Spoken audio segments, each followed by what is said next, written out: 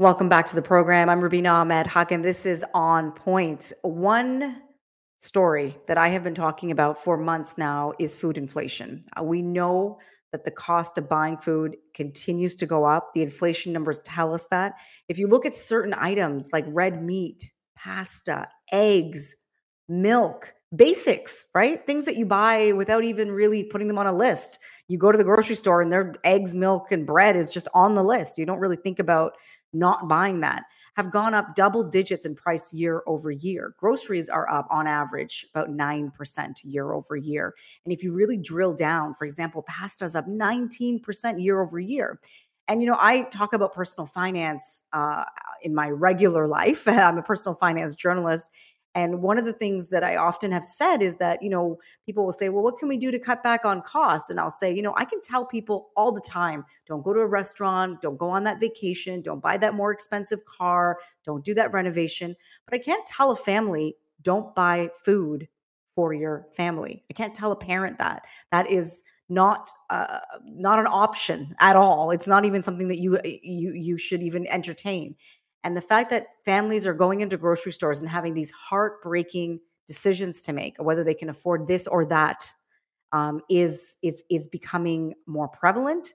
And with the provincial election around the corner, it's an issue that has been brought up with how is the next premier going to deal with food insecurity in this province, and how are we going to make sure that families have fresh fruits and vegetables, food for their families, so that they can feel food secure, because being food insecure means not knowing where your next meal is coming from. And that, as anyone can imagine, is a very vulnerable place to be.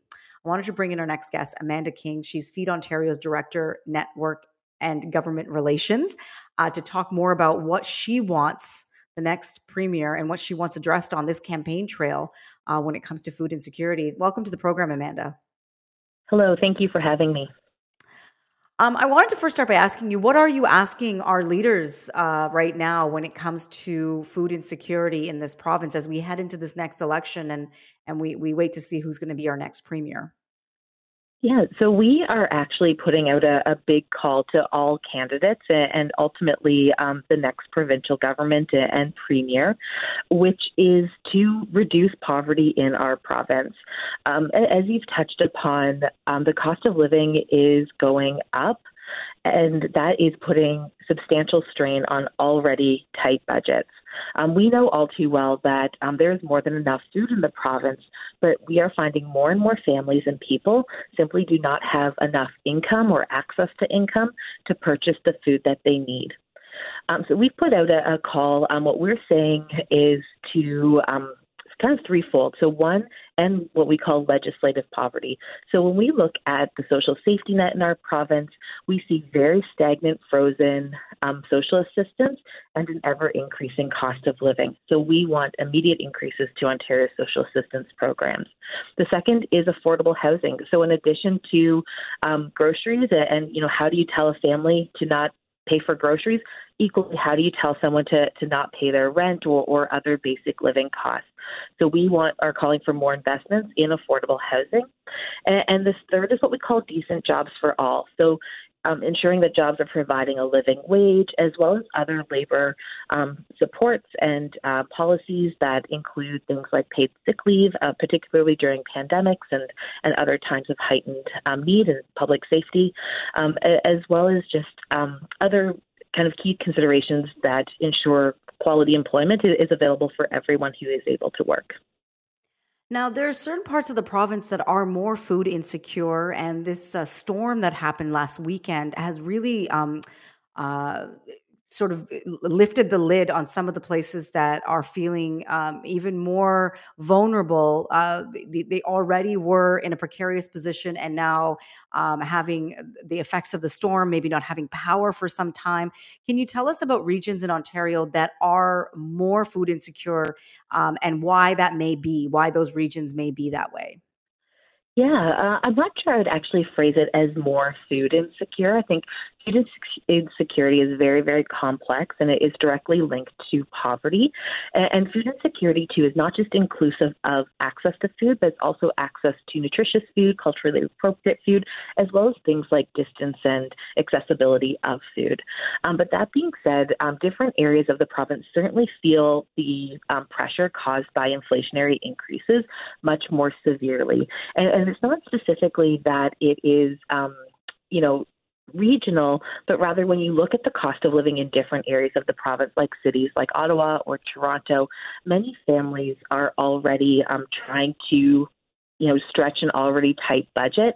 And when that cost goes up or continues to go up, it just stretches it further and further, especially in areas where the cost of living is higher than maybe other areas of the province. But things like minimum wage or social assistance or other income is relatively the same. In terms of the storm, this certainly put pressure on a lot of communities, not just in terms of folks having additional costs, maybe related to storm damage or losing food that they had purchased, especially if that's food that they were already struggling to afford, but also for food banks. Food banks also lost power and are having to rapidly replenish their reserves in order to meet that need in the community.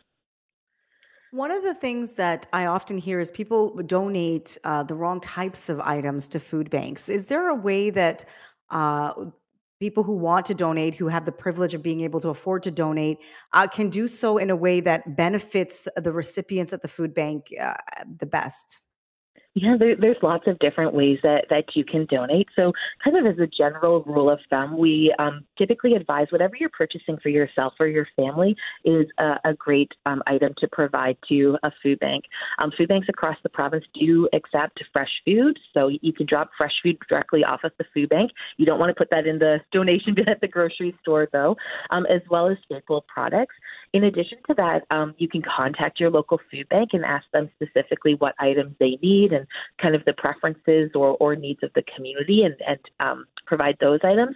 Or third is food banks do accept monetary donations, and that provides them with a lot of flexibility to purchase fresh foods or supplement different products that they might be running low on. Is there a website or somewhere where if anybody wanted to make a monetary donation, they could do so quickly and from the comfort of their home? Absolutely. So you can donate to Feed Ontario at www.feedontario.ca. On our website, we do have a donate button, but we also have a find a food bank function. So you can look up your local food bank as well, or of course, search for your local food bank online. Amanda, thank you so much for joining us on the program today and for telling us what is happening across the province and what you're hoping the candidates do for Ontarians as we move past this election and obviously the effects of the pandemic and food inflation continue to plague many families. And all of a sudden, with all the federal supports taken away and a lot of the emergency supports that were there during the pandemic, it's become even more precarious for so many individuals who have gone into debt or have not been unable to work. So I really appreciate you and the work that you do. Thanks, Amanda. Thank you, and thank you for having me.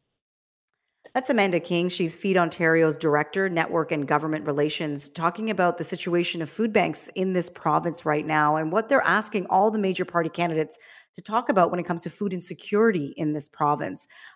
With the storm that happened this weekend, many food banks are out of power. They've been unable to serve the people that need to be served, and so there is a great need to help those individuals that have already been suffering because of all the effects of the pandemic and the and inflationary pressures. Not just now because of the storm and not just now because of the pandemic, but for the months and years to come. There's always people in need that you can donate to if you can afford to. I'm Rubina Ahmed Haq. This is On Point. We'll be back after a quick break.